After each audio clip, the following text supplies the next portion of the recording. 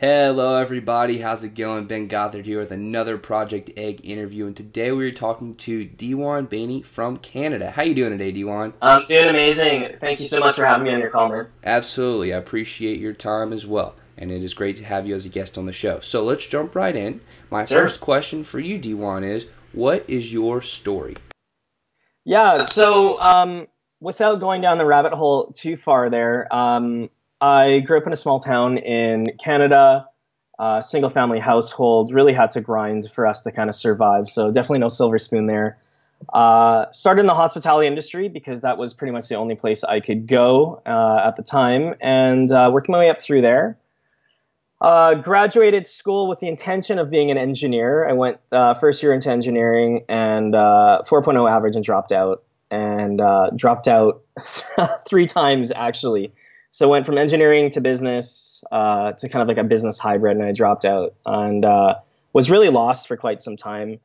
I fell into the music industry, throwing events, and loved it to death, and really was trying to build a business within that space. And for those people that are in the music industry, it's a difficult one. Selling music is a very hard thing to do right now, and the money's in events. So to kind of fast forward, I did a bit of traveling. I was in Florida for a year, took a hospitality management degree there. At the time, the economy took a hike, which was in 2008. So I was 20 years old trying to apply to jobs that 30-year-old people were applying to, and didn't work. Moved back to Canada, and then moved out west to Vancouver, and that was about 6 years or so ago.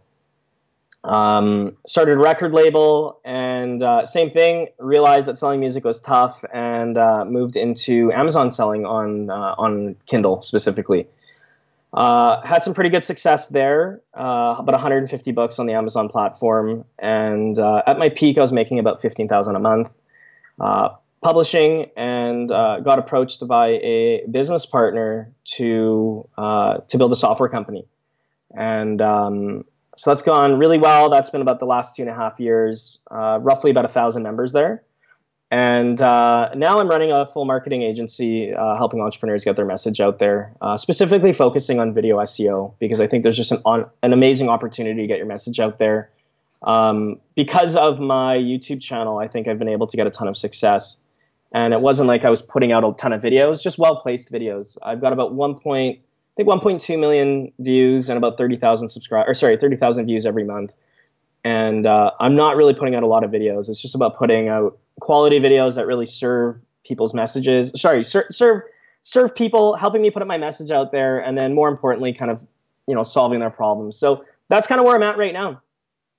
That is awesome, man. So yeah, I wanna dig into your past a little bit more. Yeah, right? Absolutely. So you talked about how you grew up in a small town and you really had to grind to survive. Can you talk about what you really learned from that time period, and how that grind and that hustle has come back to teach you lessons that have paid you dividends later on? Oh man.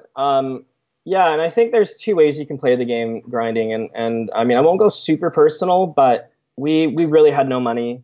My mom was a very hardworking single mom, but none of us really had any education. And you either kind of, give up and just let life happen to you, or you can decide to figure it out. And this overnight success thing that people are looking for, it doesn't exist. That overnight success that you see somebody, popping up out of nowhere is because they've been grinding for 10 years prior. It might not even be in the same industry, but just building that work ethic. And, just the idea of putting one brick at a time every day, and not getting burnt out, and realizing that as long as you've laid that one brick, then you don't have to relay that brick. But yeah, it was just really a difficult grind of like treading water, and sometimes 1 step forward, 2 steps back, and but really just understanding that you're in control of your life, and things happen to you for sure, but it's how you interpret what's happened and then how you act on it. So if somebody's out there struggling right now, just put 1 step in front of the other and just do the best you can do. You may not have all the answers, and that's the other thing. I didn't know what I was going to build. Like, most of this business stuff happened by accident, or somebody came into my life and then we started to work together. But moving forward, not knowing what the plan is far more important than just sitting there and not moving, trying to wait for all green lights, because they never exist. Absolutely, absolutely. So, you talked about how the first industry that you really got into was the hospitality industry. Yeah, big time. Can you talk a little bit about what you actually did, and again, some of those lessons learned, some of those takeaways from that time? So originally hospitality in the restaurant industry, literally just serving. And the unfortunate element of that is that, for those people that are in the industry, you're working every weekend, you're working nights. When your friends are out having a good time, you're the person serving those people. But it definitely taught me this mentality of just almost like inviting people into your home. And I think it's translated to all of my businesses where people want to build relationship with the businesses that they're purchasing from. And having this sense of community or family or just service in your business goes so far now. I mean, you look at companies like Zappos, where their cornerstone pillar is that they actually care, like they give a shit, right? But I didn't spend a whole lot of time serving. It just wasn't for me. The events side, DJing and the music element, that's where I really got my first taste of real money and entrepreneurship. To kind of paint a picture, imagine you book out a nightclub. Let's say it's a 300-person nightclub, and you charge $20 a ticket. Well, that's $6,000 from one night of work. Now, of course, there's carrying costs. You've got to book DJs. You got to have talent. There's a lot of infrastructure. But I think anybody can say, yeah, to get 300 people into a room is not super difficult. And I mean, you could do one event a month and be okay. Make 40 or 50 grand a year take home. So, and there's something about being able to serve a large audience all at once versus kind of a one-on-one that's exciting. And I think that's where I really got my taste of like, hey, I want to be able to scale business at a larger level. Absolutely. Absolutely. So, you mentioned how being able to truly serve customers is kind of a cornerstone of business. Could you maybe elaborate on that a little bit, specifically for people who they may be chasing money right now? Yeah. Like they may be on the grind and be thinking, all right, I need to make money and I've got to figure out the easiest way to make, $10,000 a month or whatever it may be. Yeah. Yeah. Can you talk about that a little bit? So the financial thing, I get it. I've been there where, you need $200 to pay rent, or you need you're in this fight or flight mentality.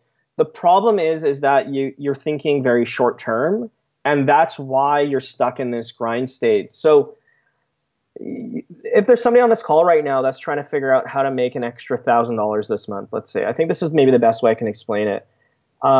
Instead of asking, how can I make $1,000? Ask the question, how can I generate $2,000 or $3,000 of value in the marketplace? So how can I help people $2,000 or $3,000 and then give them a discount so that they only have to pay $1,000? That's almost the mindset. So, in my business now, I'm thinking at a 10x level. So if somebody's spending $1,000 with me, how can I give them $10,000 of value so that it becomes such a no-brainer? Versus, I think a lot of people chasing money, they're thinking about, how can I sell $1,000, but it's only going to cost me $300 to fulfill? I think that's a very backwards way of thinking of it. So again, that person that's sitting there that's saying like, hey, how can I make $1,000? I'm going to use mowing lawns as an example because it's just like anybody can get it. There's somebody out there right now that is in so much pain because of their lawn, whether it's an old person, or maybe somebody, their back's been put out, or, just go knock on a door, see the they got the overgrown lawn. And instead of thinking of like, how can I get $100 from them, connect with that person one-on-one, because that grass that's overgrown, there might be other problems in their house that's just the symptom of the problem, right? That the overgrown grass might be something, but maybe they're I don't know, I'm just their house is super dirty, or they've got plumbing issues in their house. By you actually going in and asking them not about the lawn, but asking about why their lawn is where it is and actually caring, you may land $3,000 or $4,000. And I found in my life, by actually building the personal relationships and asking people like what's actually wrong, not necessarily why is your grass, can I go cut your grass for $50, but asking them what's wrong. building that relationship allows you to then have that customer for life. They may be able to refer you. They might have $10,000 worth of stuff that needs to get done, but because you actually came in and asked them, like, hey, why is your grass not cut? I don't know if that kind of explains it, but that's the mindset of like service versus just trying to convert somebody into a lead. Lifetime customer value is where you're really going to make your money, not that one-time purchase. That is an incredible value. And I just kind of want to reemphasize for everybody listening just the power of that, right? Instead of trying to solve one very specific problem, like cutting the grass, you're going to the customer and saying, like, what do you actually need? What, where's the main source of your problems coming from? Because that source, if you can help them at that source, that is so much more valuable than just taking care of that one little problem. Oh, Dewan, that was awesome, man. That was great. So let's talk a little bit about your college years, right? You said you went to school to be an engineer, and then business, and then some sort of hybrid. Can you talk about your time there, and maybe with some emphasis on why school wasn't really for you, and what kind of caused you to drop out? So there was never going to be anybody really paying for my education to begin with. And so it wasn't like there was like, hey, I'm going to go and spend somebody else's money. And that's not relevant, but I just wanted to put that out there, that was the situation I was in. I was very techie. I was into cars at the time. I had this dream that I was going to be like a race car engineer, go work for Ferrari or Lamborghini. I'm a car guy. And the support network around me of people like counselors and friends and everybody seemed to be doing these very professional type jobs. And I didn't have any role models at the time. So I decided, look, I'm going to follow my passion, which I think is cars. And literally everybody's like, well, why don't you go into engineering? And, I was good at math and physics. So I said, sure, let's do it. Some of the classes were fun. 90% of the classes were not. The more hands-on stuff, the designing stuff, something where I could see something tangible that I was making. But I kept running into this mindset thing of like, why are we learning such useless stuff that we're never going to use? And this was a very technical skill like engineering. Like I completely believe that an engineer should get a degree, or like an architect or a doctor, things where you need to know and like people's lives depend on it. But so I went in, I got great grades, but I just couldn't stay engaged. And as I was looking down this career path, people are telling me I should go work for Manitoba Hydro, like the hydro company, and get a really safe, 80 or 100 grand a year job. And I felt like I could see the next 20 or 30 years of my life being exactly the same. And I just got sick to my stomach. But the problem is I had nobody to turn to. There was no role models. There was no entrepreneurs. There was no people for me to grasp onto. And again, I graduated in 2005. So it wasn't like even YouTube was really a big thing. And so I dropped out, and everybody around me was freaking out. They're like, what are you doing? You're throwing your life away, basically, right? Was what I heard. So I went back into business, realizing that if I wanted to take control of my life, I would need to take control of my income. So I thought, okay, I'm going to go to business school, learn about business, and then launch a business after. And I just so clearly remember being in an economics class, and I think they were talking about supply and demand and curves and this and that. And I kind of just sat back and I was closing my eyes. I'm like, who is this guy teaching me? This prof has never run a business. They're just teaching textbook stuff. And unless I want to become an accountant or like an actuary, like, what am I doing here? And I dropped out again. And at this point, friends had thought I was smart, and I had friends going into law and becoming doctors and they were looking at me like I was throwing my life away. And that's why I ended up moving. I went kind of into a downward, not depression, but spiral. Like I just didn't know what I wanted, and that's why I had to leave. But by the time I came back the third time, and the hybrid was kind of like a business development with like almost like project management in tech, I realized very quickly that if I was going to learn it, the school of hard knocks, and just finding other people that had actually lived the life that I wanted to live and just somehow connect with them. At the time, I did not have any connections, but I just decided to move to Vancouver. I figured that Vancouver is a little bit more of a hustle and bustle, and that I could probably get involved in it. But I think the biggest takeaway was that I just wish I had somebody, or at least I had looked for somebody who had or was already living my ideal life and just modeled what they did, because there was nobody around me to even taste that entrepreneurship bug. And if somebody was there, I think I would have leapfrogged it immediately. But I was honest with myself. It wasn't that I couldn't do the school. I didn't see myself doing it. So I was honest and I just made a decision and moved on. Absolutely, absolutely. So, you kind of touched on the power of having a mentor Big time. A little bit. Can you talk about, if you were to go back, what advice would you give to yourself about how to find a mentor? Right? Like how would you actually go about finding a mentor? Okay, so this is a twofold question, because I don't think I was even ready for a mentor at the time, because I wasn't clear on what I wanted.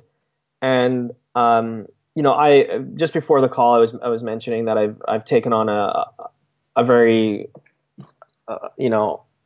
well-known mentor who's been really pushing me. But I'm firmly believing that the teacher will come when the student's ready. To kind of go to that age-old saying.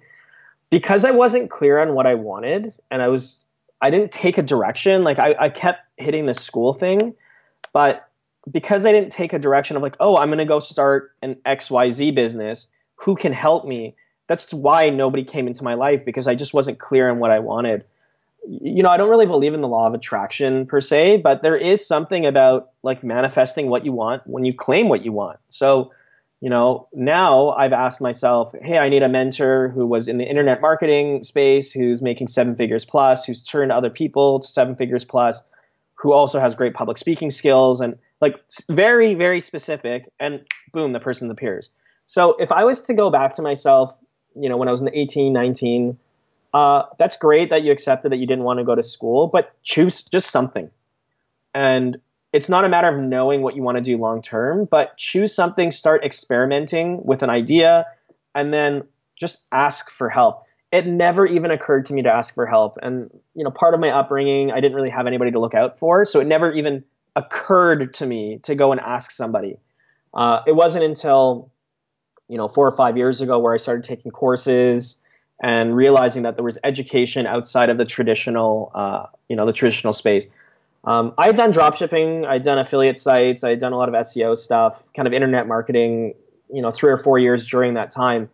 But it wasn't until about 5 years ago where I actually took my first course and like I got it. So for somebody looking for a mentor right now, maybe take a course first.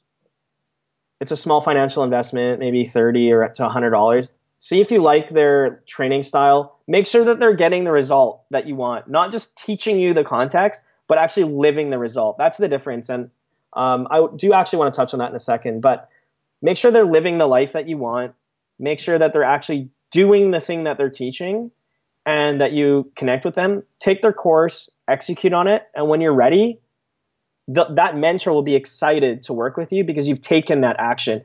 The problem is now is so many people are just reaching out to mentors with no action plan, and people are really busy.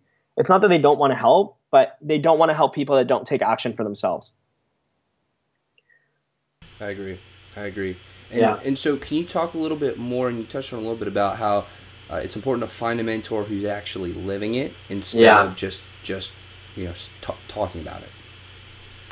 So this is going to come off very blunt, but I kind of don't give a shit because people need to hear this. There is a lot of bullshit in the internet marketing space where, people are selling the dream and, they're making money online, teaching people how to make money online so that person can teach somebody else how to make money online. And look, it's not my place to poke at people, but really look at not even the successes of the mentor, but look at their failures and how they overcome it.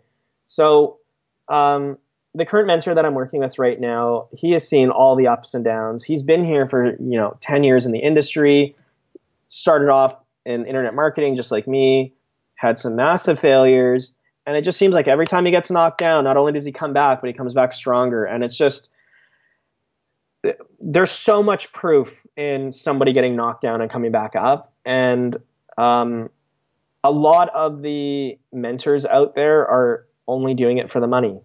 and they're positioning themselves as a coach or consultant, but they've never had any results. They've never made any money. They've never been public out there. Just because somebody has good information doesn't mean they're a good mentor or that you should be following their lifestyle. And I also want to separate that. There are some fantastic internet marketers out there that have amazing information. They've taken information, maybe they've taken 10 courses and they've consolidated the best information to their own course. That's fine. But that information does not make them a good mentor. And that, make sure you've got that kind of separation. And you're also seeing a lot of people doing this life coaching stuff too, but they've not gone through any experiences, and it becomes this kind of perpetual wheel of life coaches teaching life coaches teaching. So I just want to put it out there. I've got no vested interest. I don't have a course. I don't, but just truthfully look at that person and be honest to yourself. Are they selling? Is it the information that you like? If it's the information, great. But are they living it and actually executing on the information? That is the core thing. So if they're an expert at Facebook ads, I'm just using this as an example because I know Facebook ads is hot right now. So the information in their course, awesome, great. They're running ads to fill their course, great. See if they're running those ads in another industry. That's when you know they're real. Maybe they're helping somebody in the health and wellness industry. Maybe they're helping software as a service. See if they're doing it outside of the internet marketing space. See if they're doing it outside of the life coaching space or whatever other space they're in. That's a great test to see if it's somebody that you should follow. Absolutely. That's powerful. So, I want to move on to the time when you were into the music industry. Sure. And you said you kind of got into this point where you were lost. It was kind of a downward spiral. Yeah. And then you got into the music industry. And so maybe can you give some insight on that transition from that period of being a little bit lost into that music space? Yeah, and I also want to mention that lost factor. I don't think anybody's ever 100% clear, and I think that's it's like a false expectation. Even day to day, like as I go through my business, I'm only doing the best that I can. I'm making decisions and acting on those decisions. Whether they're right or wrong is not really relevant. And I think that was the shift. It wasn't like I found anything. It's just that I decided to, okay, this is what I know, and this is what I think is right, and I'm just going to take action. And by taking action, lost didn't necessarily mean that I got found or that I figured it out. It's just I went from lost to getting momentum. And that's maybe a nice mindset shift, that going from lost to momentum. So I went to a couple festivals and I really got excited about just the raw energy and, whether you're white, black, green, red, male, female, whatever, it's just everybody is kind of there in the moment sharing. And there's something very powerful about that. Where people are transported for the 2 or 4 hours, wherever they're there, where their problems are kind of left behind. And there was just something magical about that, not only creating that experience, but being in that experience. And so I doubled down into the music industry, realized that the money was in events. So I was doing events for quite some time. But like I said, it's just the people that I was surrounded with were not necessarily inspiring me. It's not that they were bad people. It's just they weren't inspiring me in their lifestyle. And I didn't see myself, for the next 15 years being out every Friday night at nightclubs or events. It wasn't really what I wanted. So I moved to the record label model with the mindset of, let me help artists who are about the music, not necessarily about the party, but about the music, get their message out there and then build them a platform. But again, the challenge is even selling music, it's very difficult. And I think the big shift really for me was understanding that like music's art and it's subjective. And I had a friend show me the publishing model where it's identically the same. You're still selling digital products, but instead of something subjective, you can sell something objective, where if you can solve a problem through some sort of digital product, you'll get paid.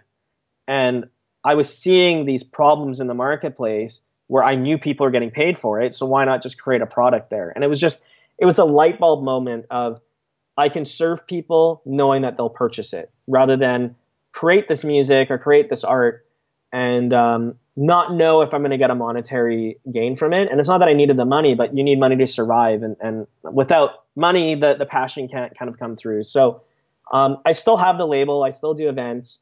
but it's not the main source of income because I want the art to stand on itself. And in a lot of ways, I'm kind of funneling the business stuff back through now as I relaunch it again. So very cool. Very cool. Yeah. So, you mentioned at one point that anybody can get 300 people into a room, if they really wanted to. Can you maybe talk about, because I think that it's important to be able to gather people and build communities and Big time. Build an audience. So can you maybe talk about some actionable things that people can do in order to build that community and build that audience, whether it be in the form of getting people to show up to a live event, or whether it be, a group on Facebook, either. Yeah. So that's an interesting comment. So I'm all in on YouTube right now. I think we're at the stage now where transparency and authenticity is really selling. And back to that mindset of creating friends, right? Like creating a relationship, creating something long-term where people are not just a number. And I kind of just said, 300 people in a room. But truly, those were maybe 50 relationships that I've built. And those 50 relationships maybe told another 5 people, and then it created this ripple effect. There is an article, I'll send it to you after the call, just so that we can maybe put it in the show notes, but it's 1,000 True Fans. And it was an article that I read quite some time ago.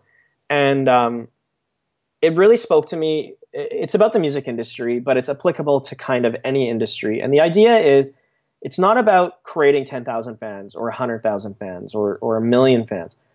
Your goal is to create 1,000 true fans who are emotionally invested in your story, your journey, and then ultimately your art. You see how I didn't say art first, though?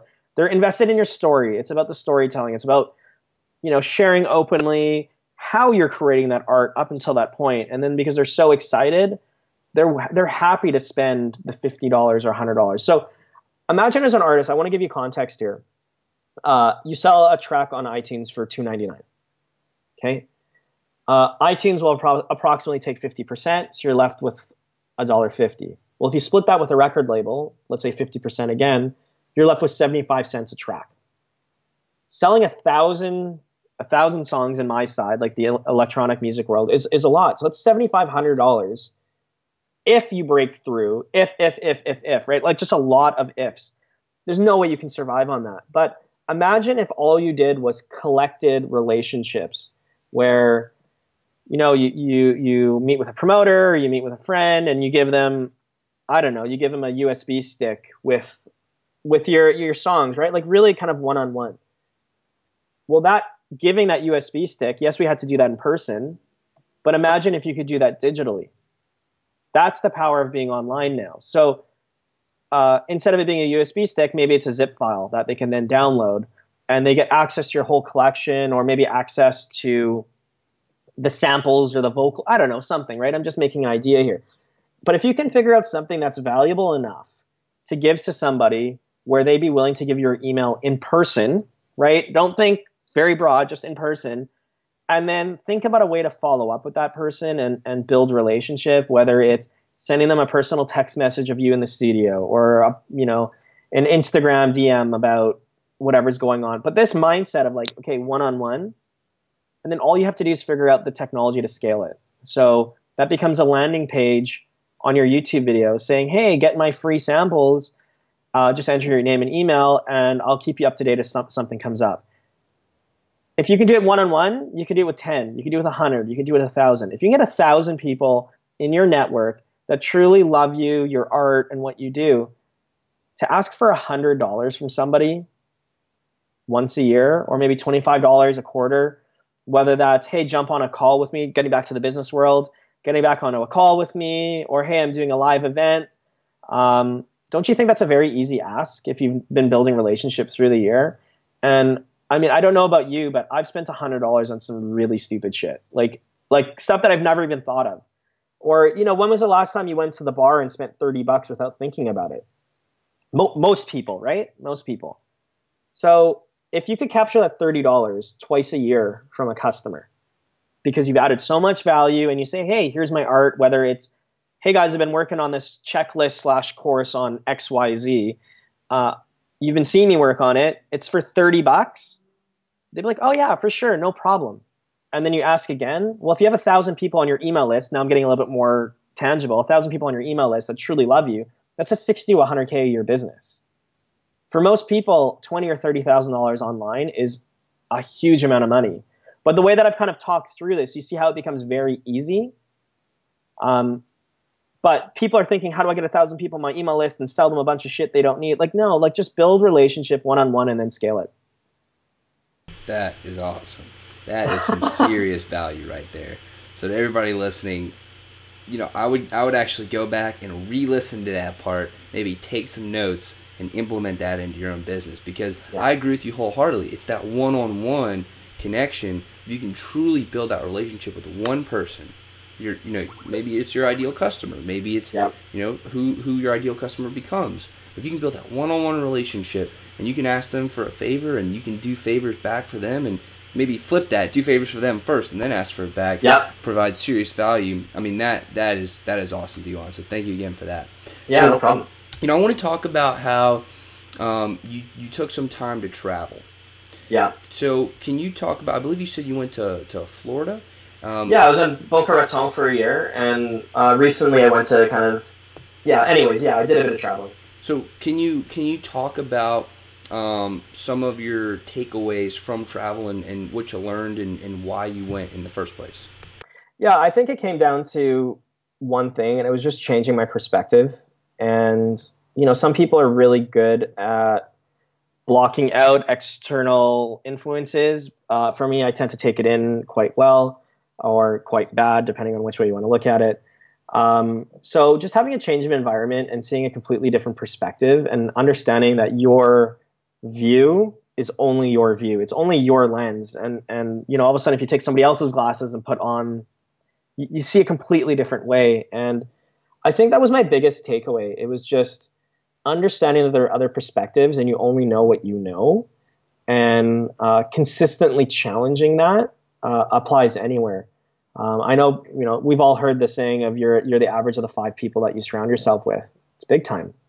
I also think that's the environment that you surround yourself with. So you've got control over that, and you've got control over changing the lens. So experiment with the lens. Like if you're not excited about what's going on right now, whether it's financially, your business, or whatever, in general, ask yourself what different lens there is, and maybe surround yourself with somebody that's got that different lens. Or, in my case, I didn't find my hometown very inspiring. The people around me had a very set life. And again, there's nothing wrong with it. It's just different ambitions.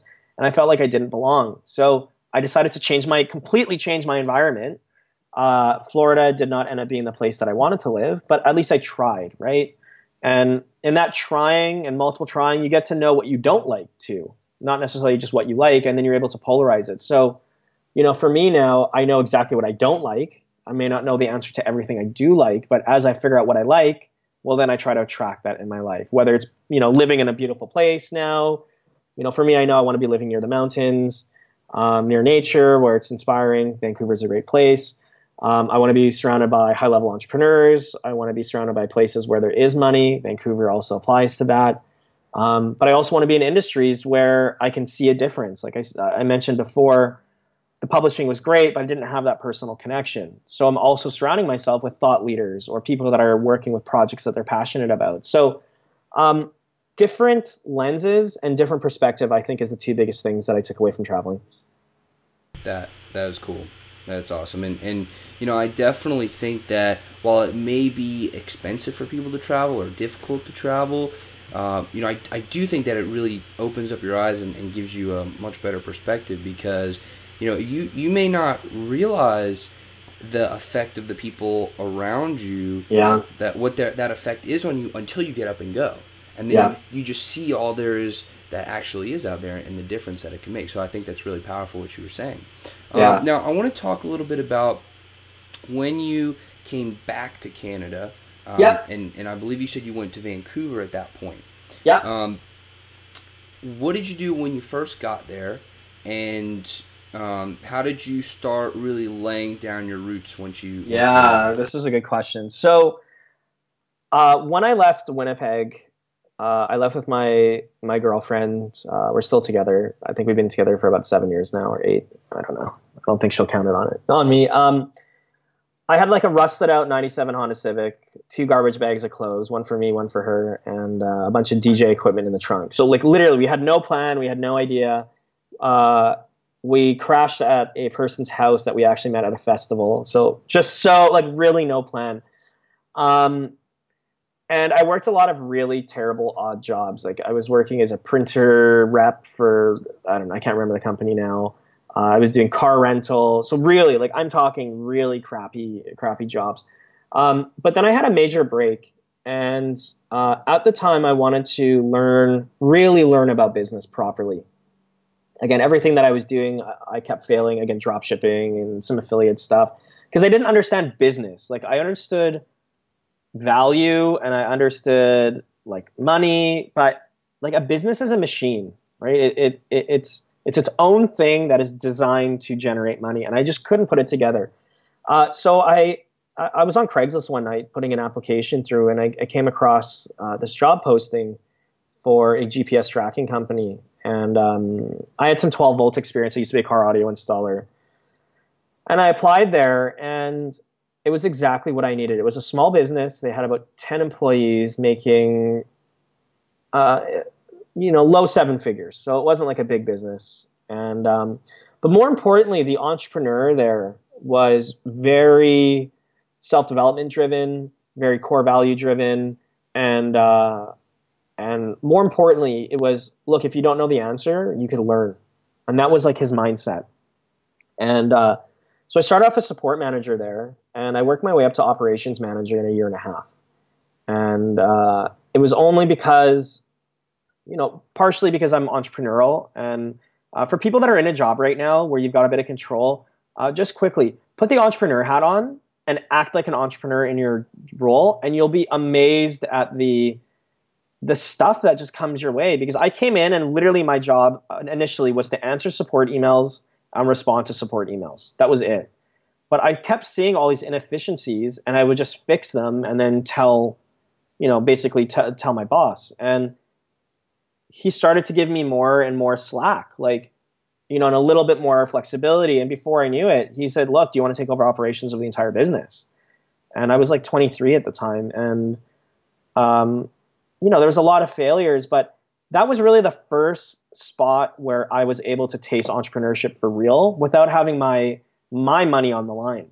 I was seeing big numbers, right? This is a couple $1 million business, and I'm able to make changes and save 20,000, 30,000, make 100,000. And it built so much confidence that if I can do it for somebody else, why can't I do it for myself? So here's the key thing. It was in a job that I actually gained a lot of my skills. So without that, I don't think I'd be where I am now. And so I spent about 2.5 years with him. And that's where I got heavily into learning books and understanding that there were mentors out there that didn't have to be face to face.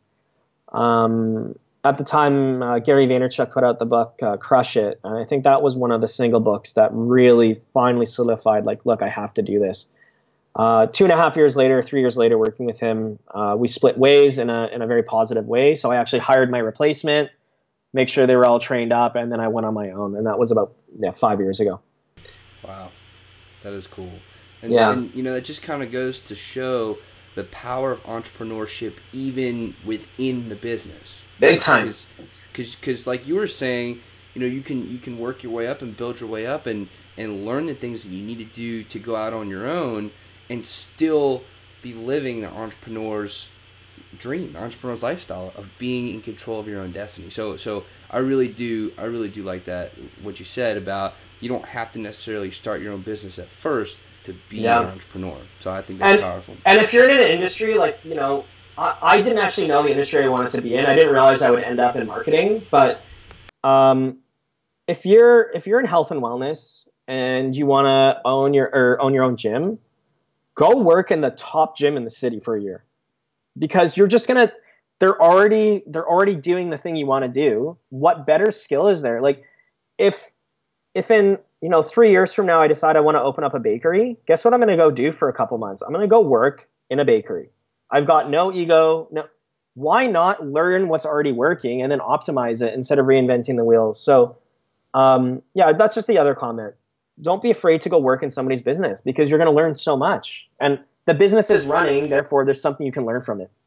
Absolutely, absolutely, and I agree with you completely. Don't reinvent the wheel. So, yeah. Let's talk about when you started your record label, because I think that's a really cool type of business to start. Sure. And maybe you could give a little bit of insight on the steps that you took to actually get it started, right? And was it right after you left that you started? Maybe give a little chronology. No, so I was doing events prior, and it was just under my own name / label. It wasn't even a real, it was a sole proprietorship, right? I didn't even have a registered name, and it's almost embarrassing to look back at how little I knew, but I just kind of did what I did, right? So, I registered a name, like a URL. I ran it as a sole proprietorship, which I think was about $100. I'm in Canada. It might be different for you guys. We don't have I guess you guys have the LLCs or S corps or whatever. It's actually easier in US to register a corp than it is here. And I just went to town. I went to every event I possibly could. I realized that's two things. You need talent, which are DJs, and you need people, right, to fill the room. And the intention was always to make the money off the events, but I really struggled for a year and a half because I had this delusion I was going to collect all of these people and make all this money. But of course, coming with the territory of making a business, there's competitors, and competitors don't necessarily want you to win. So I had to start collaborating, and I had to swallow my pride a bit and start working with other existing promotion companies. And in a lot of ways, it was not what I wanted because I ended up just building their business for them, and I felt like just like a promoter basically.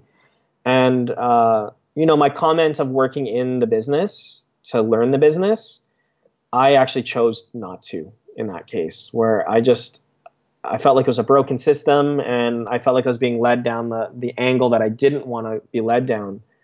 So I had to really reevaluate why I even wanted to do what I was doing.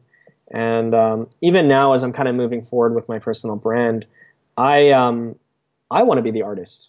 And I realized that the label was just an extension of me being afraid to put myself out there. And again, this is the thing. Everything's kind of a learning process. But I was able to make connections, and the label gave not even social proof, but it just proved that I was serious about actually being in this industry. And it was that one next step over kind of the bedroom musician that was kind of just playing on the weekends. Really what that label enabled me to do was get connections and open up collaborations that would not have been possible if I didn't put myself out there. Very similar to YouTube. I mean, I think you probably found me on YouTube, right? That's how we set up this call. You had mentioned that you had interviewed a couple other of my friends. YouTube enabled me in the business world by me just putting it out there, very similar to the label, and just putting yourself out there and creating content enables these collaborations now. And I think that was the biggest takeaway for me, that yes, it wasn't a booming success, and I had to pivot into the more entrepreneur side and the business owner side, but putting yourself out there and claiming something will allow you to really level up everything, and looking for those collaborations in the process. Absolutely. So, from the time that you were doing your record label and all the event promoting and all that, when did you start doing Kindle? And maybe you could give some insight on that. Yeah. So I already touched on the fact that music is subjective, right? It's not like anybody's necessarily searching for your music unless you have an audience. And I learned that very quickly, that without an email list and without an audience that you can reach out and touch, every time you put out some music, you're screwed anyways, and your music is not even relevant. And that's just the truth. So I had a friend, God, I can't even remember exactly how the conversation went, but I was really struggling. Like, I didn't even know where my money was going to come from. And at this point I was like, man, do I have to go get another job, or do I have to work for one of these promoters? And somebody just made the comment about ebooks. And I was very familiar with the internet marketing space because, again, I was making money internet marketing, but I'd never found a business model that purely made sense. And there was just something. So I went onto Amazon, and I can't remember what the book was, but I just saw like a very specific book title, and I looked at the price, and it was $2.99. I'm like, wow, this is not really that big of a commitment for somebody to purchase. And if I could create a book that solves a problem, somebody will buy it. And there was just a shift that I can create something knowing that it's valuable, rather than creating a piece of art not knowing if it's valuable. But the beauty is that I had struggled through digital creation through the label anyways. Everything from creating, licensing, digital uploads, distribution, communication with artists, royalty. Everything was exactly applicable. All I had to do was change the product I was selling to nonfiction ebooks.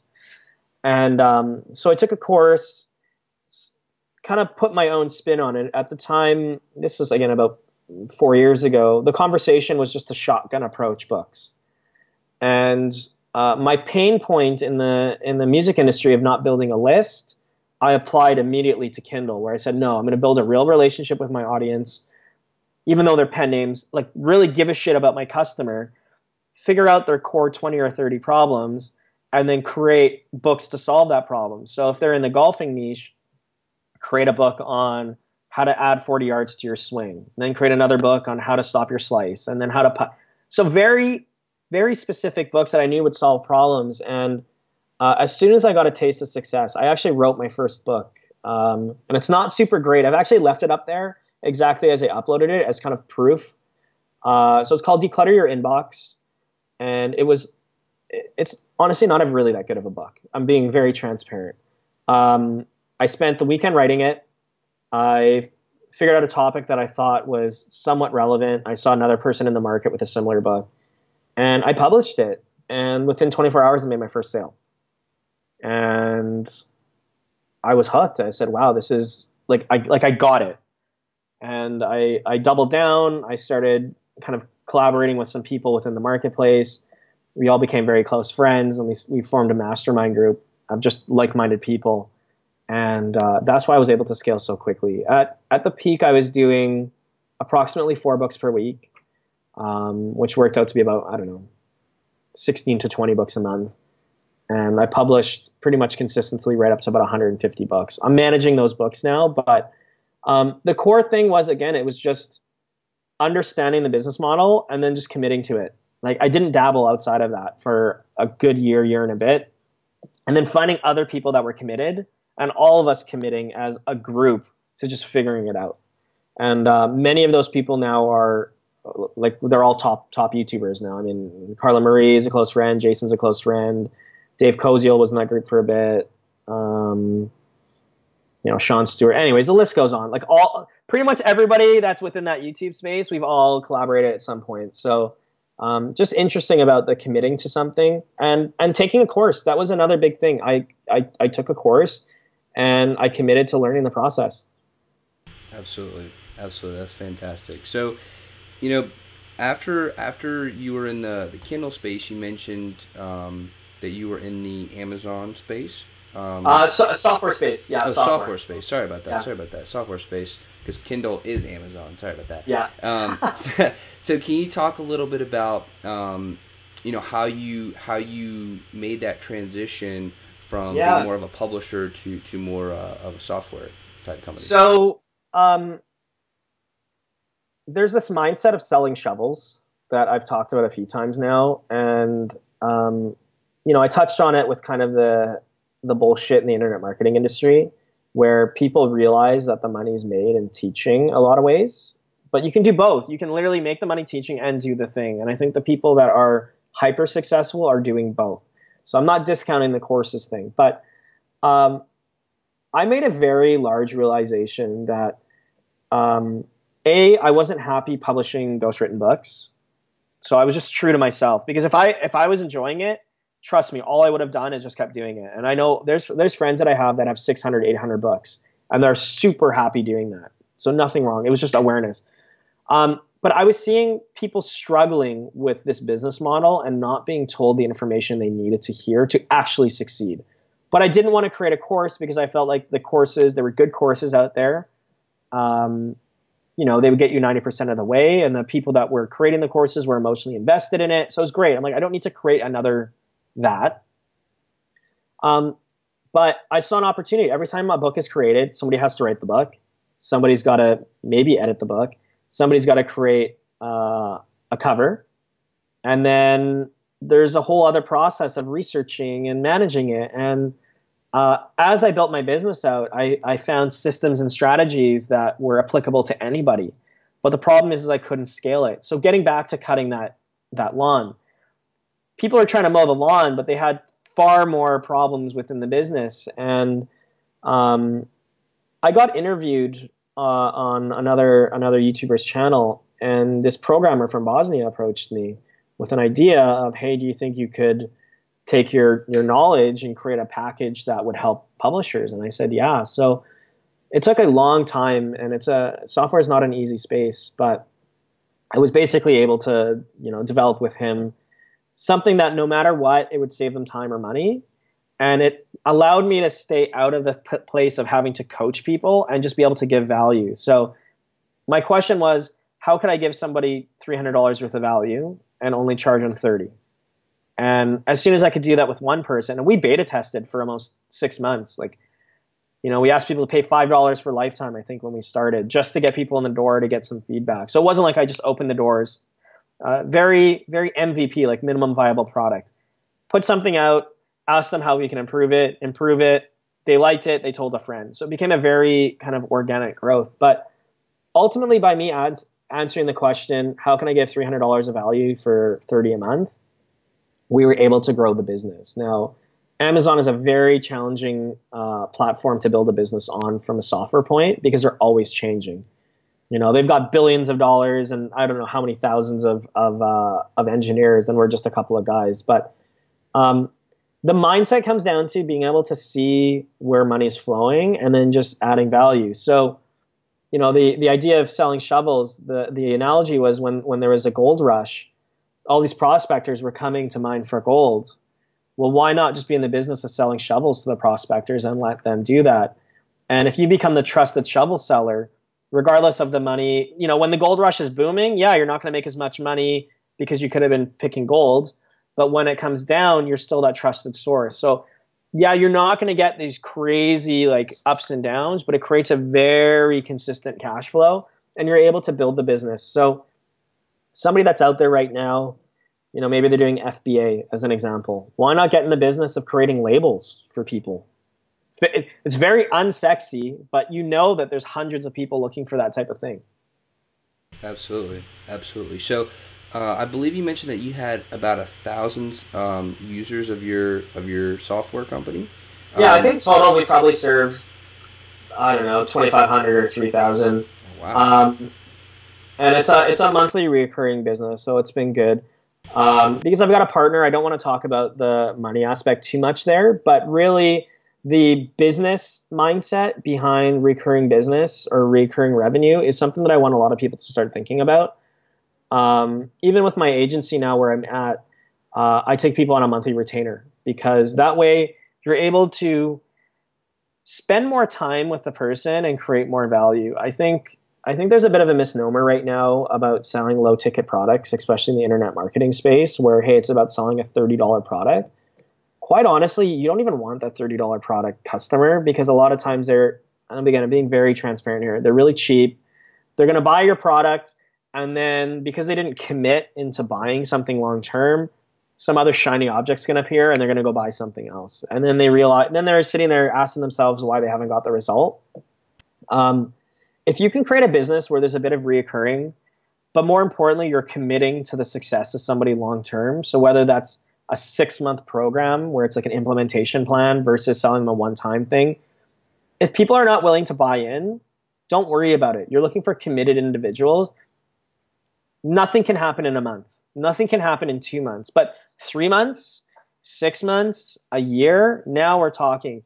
So build a vehicle where you can own that relationship long-term with somebody, whether it's a monthly ghostwriting service, if they're in Kindle, if it's Facebook ads, maybe you manage their Facebook, social media plus. Those are great businesses where you don't have to keep selling over and over and over. And that's the other thing. My 7-figure plan for my agency sounds like a lot of money, but if you can get 20 people at $5,000 a month, it's $1 million business. Now, it might sound like out of reach for a lot of people, but if a business is making, let's say, $1 million or $2 million a year, I'm not saying online, that's just a bricks and mortar. I think that's not like a crazy number, right? Like a bricks and mortar place doing $200,000 a month is not a lot. If they were to hire somebody out of school that has a decent education, would you not say $3,500 to $4,000 a month, like a $50,000 a year salary is probably reasonable? Now they've got to pay EI or in our case, pension plans in Canada. So by the time this employer hires this employee, that $40,000, $50,000 a year employee might cost them $60,000 or $70,000, and they don't even know if they're going to get the result because they're fresh out of school. Or an agency like myself can come in. I know I can get them the result, and they can write off that $5,000 a month. So it's not even going to cost them anything. They get a tax write-off. Do you see how that becomes a very easy value proposition? Where don't worry about hiring an employee, write off the money, and know that I'm really good at what I do. I only need 20 of those type of people to have $1 million business. And I don't have to keep selling $1 million every year. If I'm getting them the result, they'll stay with me for life. So think of that mindset as you're building your business. How can I capture somebody for life or for a year at least? So you don't have to keep selling. I sold low ticket products before, and man, is it a stress. Like, if you're selling a $100 product to make $8,000 for the month, every month you need to sell 80. You need to sell 2 or 3 every day. And at some point you might run out of customers in your niche, or you've run out of stuff to talk about. So really think about, what that monthly could be where you can give value long term. That would be my biggest suggestion from kind of learning this whole software process. Absolutely. And you foresaw my question, because that was exactly where I was going with that, of how to really, build up that subscriber base. That's awesome. So, I want to talk about your marketing agency. Okay. So can you talk a little bit about what specifically y'all do, and kind of talk about how you started the business and really got some traction? Yeah. So I really needed to figure out how I could create really massive impact. And I know it's a very cliche thing to say, but the prior businesses that I was in, I just wasn't getting that emotional juice, that connection. And I was focusing exclusively, in the last 2 years of coaching people in their corporate jobs to leave their job and create a business they love. Now, this is going to be really tough love, and I'm sure I'm going to turn off some people listening right here, right now, but I just want to be honest, and maybe this will even save them money spending with a coach. So many of my students went on to make $50,000, $60,000, $70,000. I just had a recent student that he made back his investment with me in a week or two. And by all means, I'm not trying to sell anybody on coaching. I actually don't want any coaching students, but I took on so many people, and the problem was I was trying to change people. I was trying to change employees into entrepreneurs, or I was trying to change failing entrepreneurs into winning entrepreneurs. And it's definitely possible, but the problem is, from a coach, I can only show you the door. Unless you're willing to step in it and through it and take ownership for walking through it, you're not going to win. And it pains me to see struggling entrepreneurs paying money for coaches or consultants or whatever and not getting the result, and then blaming the coach. And quite often it is. The coach is just shit and they're just taking your money. But truthfully, it's got to come from you. And it's got to come from execution. It's got to come from your why. Nobody's going to be able to change that for you, and no technique or trick or hack or secret weapon is not. It's executing the basics really well, and then it's 80% mindset. And I know it sounds so cliche, but it's true. So I kept running into the wall. I really wanted to serve people. I had a system that worked really well, but financially it was hard for me to scale, and I was so emotionally invested in my clients that it really burnt me out, if I'm honest. To make $100,000 a year coaching, and the prices I was charging were way too low. I was charging $1,000 to $1,500, and I was helping people go from no business to launch business, and then pay me back within the first week or two. That was kind of my intention, and it worked beautifully. But I realized that working with winners and helping winners win more is far easier, and it actually creates more impact. And there's some real depth to that statement. So I just really want to say it again. Like, no matter what, like, everybody knows the 80-20 rule, right? So there's going to be 80% of people that are just never going to win, and there's going to be 20% of people that are going to win. Stop trying to change the 80% into 20% and just focus on those 20% people. It hurts a lot. I know there's a lot of people that are like, oh, but I want to save the 80%. I was there, trust me. But there's no money in it. The success rate is super low because no matter what, something's going to come up where they might self-sabotage. But by focusing on the 20% of people that are going to win anyways and helping them just win more, man, it's super easy to have conversations with. They get it, and they also don't need you. This is the beauty. Like, they're in charge of their own destiny already. So they're working with you because they want to work with you, not because they need you. You know, it's like when people are starting even an interview series like we're talking here. Because you've already started and because you've already had interviews and you're putting yourself out there, of course, I'm super glad to come on and talk because you would have won with or without me. Like, you're already moving. But for me to go and try to explain to somebody that's never filmed a video, to go and start an interview series and then coach them through it, and they may never film that video. And it's not because I didn't coach them right. It's because they didn't take the action. So this was the biggest shift in mentality from helping like a DIY person, which is great. That's what a course is, and moving to a done for you model where the entrepreneur is just looking for the result and they need somebody they can trust to just get it done.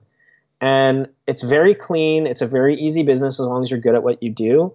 And yes, the barrier of entry is harder, but because the barrier of entry is harder, there's less competition. And these business owners that have good money, they're not sitting there learning a course. Like, if they want to develop an app, they're not going to sit there and learn a course on developing an app. And then, no, they're just going to pay somebody to get it done. And that's where the shift in December happened to me, where I realized, look, let me just go done for you.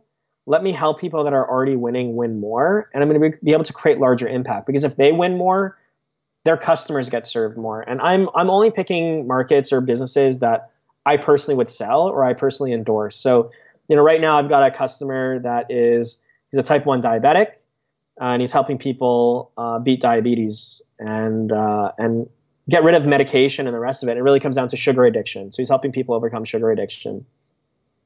I'm helping people right now with helping people save taxes and understanding their proper write-offs and then investment strategy. So these are fun businesses where if I help them succeed, think of the impact. So that was the big shift in December. I'm right now exclusively focusing on video SEO because I have amazing results on YouTube. I'm getting a lot of traffic. And more importantly, I think that video marketing is so important, but there's a lot of misinformation in the space because there's a lot of courses teaching, and these entrepreneurs won't do the courses because they're too busy. So let me help them just do the thing, help them plan a content map, and then help them rank and upload the videos. And by them dominating the market, it becomes a flood of traffic coming in, and they own the asset, which is the video. Facebook ads are great, but you really have to be managing those ads in order to get success. And I didn't want to be tied to my computer all day. So, I don't know if that answers the question. That's kind of my mental progression to where I am now. And the beauty is that everybody needs video to move forward. So there's just so much opportunity there. But again, focusing on a done for you model instead of just teaching. That's awesome. So, we talked a little bit about your past, and you got us caught up to what you're doing in the present. But I want to talk about the future for Dewan. Sure, absolutely. Where do you see yourself going, and what would be kind of your biggest focus moving forward? Sure. So it's twofold. I think a lot of entrepreneurs don't look after themselves, and they're very everybody else serving everybody else. So I am taking a little bit more time for myself now, and making sure that whatever I develop serves me now. And I know that's a bit counterintuitive, and we talked about serving us, but the service mentality of serving you first, it's already ingrained in my brain. But really asking myself the question, what does my ideal life look like? who do I want to serve? I kind of have this beer test, like would I have a beer with my client? And if the answer is no, then they're not for me. Yes, I'm in a position where I can be a little bit more selective, but that selective process actually makes you more valuable. Because by you saying no, people realize that no, like he's got boundaries and he does a certain thing, and it actually increases your perceived value. Right now, my biggest goal, just from a personal standpoint and business standpoint, I definitely want to be getting back into music. So I've got this vision of one show a month where I'm actually going outside of Vancouver. So whether it's locally or internationally, me actually playing, and in the same city also giving a talk, just about general entrepreneurship. Whether it's paid or not, it really doesn't matter. But I've got this that allows me to travel, allows me to do music, allows me to share my message. And my goal for this year is to get to 20 clients. And if I can get that wheelhouse of 20 clients underneath my belt, financially, I don't know if that's going to be at the $5,000 mark. I do have a minimum. But if I can get 20 clients, then I've got kind of that core family of, again, entrepreneurs that I want to have a beer with, and also to become my network. And then as either people drop off or as I continue to raise my prices, I can just replace those people. So let's say I close 20 people at 2,000, that's 40K a month. And then maybe the next person I sell, well, my minimum is now 3,000 or 4,000 minimum. And it'll allow me to eventually organically grow that business, that $1 million mark, fairly straightforward without me having to go out and sell aggressively. Now, the beauty is, getting back to that grass statement, as I add value in their businesses at the $2,000 a month mark, it's very easy for me to say, well, hey, it worked at 2,000, let's do 4,000. So not only am I able to upsell them to that level, but there'll never be a run out of kind of income coming in. So I'm already working with quite a few clients. It's been great. But I'm also not in a rush of growing it too quickly. I want to make sure that the relationships that I have are great and strong, so that when I move to the next one, I can create another strong relationship. I don't want to be caught doing sales by the end of next year or by the end of this year. And this gets back to the comment of one-time sales, because once you fulfill the project, you got to go find a completely new client. And this is the problem with the course model. You sell the course once and then what? Whereas, if I get to 20 clients, it's very easy for me to scale. So that's my vision. By the end of the year, 20 clients. Well on the way to doing that already. And then I just want to give my content away for free on YouTube. I think too many people have a hidden agenda on YouTube, and it's fine. That's just their business model. I've created a business model where I don't have to sell my information, which is exactly what I want. And I think the authenticity and transparency needs to be heard. I think that's why Gary Vee is really relatable to a lot of people. He's also in an agency model. This, again, gets back to modeling people that are successful in the industry. The reason why Gary's able to give away all his content for free is because he doesn't make his money from his information. He makes his money from execution, which is where I want to be. It's funny, you caught me at a good time. I'm probably about a week away from putting out 5 days a week worth of content now that things have settled. And I just want to inspire entrepreneurs to get out there and take action and get shit done. But I also don't want it to be gumdrops and rainbows. This shit's hard work, and it sucks. And I want to make sure that as people are going down their journey, that they get to hear what they need to hear, not necessarily what they want to hear. Absolutely. Yeah. So, to kind of lighten the mood a little bit, I got a few fun questions for you. Okay, sure, shoot. So, if you could have, you mentioned you were a car guy earlier. Yeah. If you could have your dream car, what would that car be? Interesting. Okay, so my previous dream car I own now, which was a twin turbo Supra. Dream car now. Aventador Roadster, maybe? Lamborghini Aventador Roadster. They're hot, man. There's so many of them rolling around in the city, and they're just noisy and obnoxious. I would say an Aventador Roadster. Awesome. Something that I can drive every day and enjoy it, yeah. Okay. You mentioned that you want to go around and play music.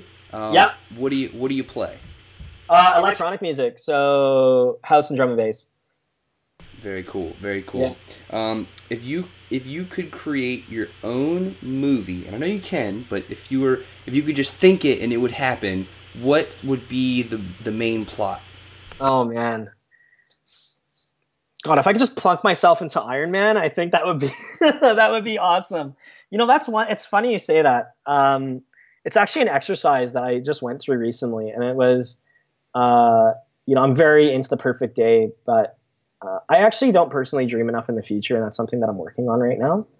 And yeah, playing out that movie, I've got this itch for like robots or something like really tangible in tech. I don't know what it looks like yet, but yeah, I don't know. My answer would be just plunk me into Iron Man, maybe with a little bit less missiles and like bleeding and stuff. But yeah, I would. Yeah, I think it would be that. Awesome. Awesome. Okay. So if you could go back to one time period, yeah, any time in history, which time period would that be, and why would you go back there? Huh. Oh, that's a good question. Where would I want to be? I think the telephone would be an interesting one. That first time of picking up that telephone and knowing that it worked, and just all of a sudden realizing that we don't have to be face to face to connect at that level. I think, I mean, I know we're so jaded now with computers, but can you imagine just that moment of being able to connect with somebody from basically anywhere in the world? Yeah, I think that would be the moment. Okay. If you could go back in time and talk to one person, who would that be, and what would you talk about?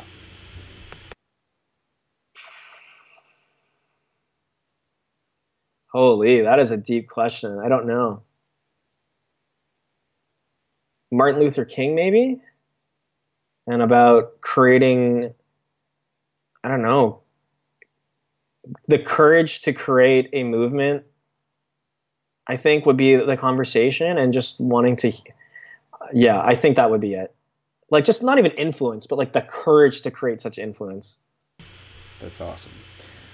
If you could be one animal besides a human being, what type of animal would you be, and why?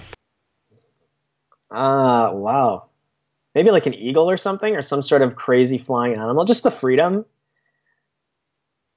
Very cool. Very cool. So I just have two more questions for you. Yeah, sure. Really appreciate your time, Dewan. I've had a blast. I hope you've had fun too. Yeah, it was fun. First question for you is, what is your life's purpose? Interesting. So without going super woo-woo, and I also want to say that your purpose can change, and I want people to know that, because mine's definitely changed, and you just know what you know. I see I see myself as like this radio station. I don't know how to explain it. And again, I'm, like this amplifier radio station, and I just want to get really good messages on this radio station and share it. I think, and amplify it. And I think that's why I'm drawn to where I am right now. There's so much negative news and negative media and scarcity and fear, and I'm so drawn to finding just amazing messages and solutions, and I feel it's like my obligation, or like my purpose, to just amplify them. I don't know what it looks like long term, but I just truly believe like that is my purpose, to just help amplify really good messages. That's awesome. That's really cool, man. And the last question I have for you is there anything about yourself that you think is an important part of who you are that I did not ask you about today? In other words, what did I miss?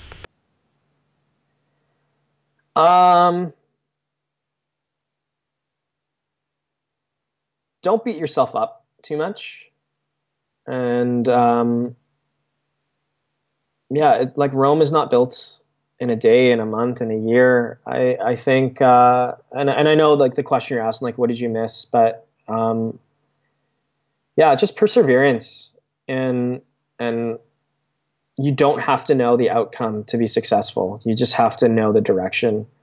I think is, if I could just say one thing, like, the fluff stuff of saying, hey, software company, record label, publishing company, agency, it sounds all great, but truthfully, it was just moving in a direction and not necessarily knowing where the outcome was. I'm being honest about it. Like, some people have a 10-year vision to the day. That's cool, but life does not happen that way. It just doesn't. So I would just say the perseverance. If there's one thing I could leave to recap it, yeah. That's awesome. Well, again, Dewan, thank you so much for jumping on the show today. Yeah, absolutely. It's been an absolute blast, and I think we provided a ton of value. I want to thank you for being so transparent and open and sharing so much. It really does mean a lot. And to everybody that's listening, thank you. I love y'all. Y'all are the reason that we're doing this. And if we can only impact you in a positive way, that's enough. That is enough for me. So again, thank you, Dewan. Thank you. This has been another Project Egg interview. Today we've been talking with Dewan Bayney from Canada. All right, everybody, let's build a better world together. Bye.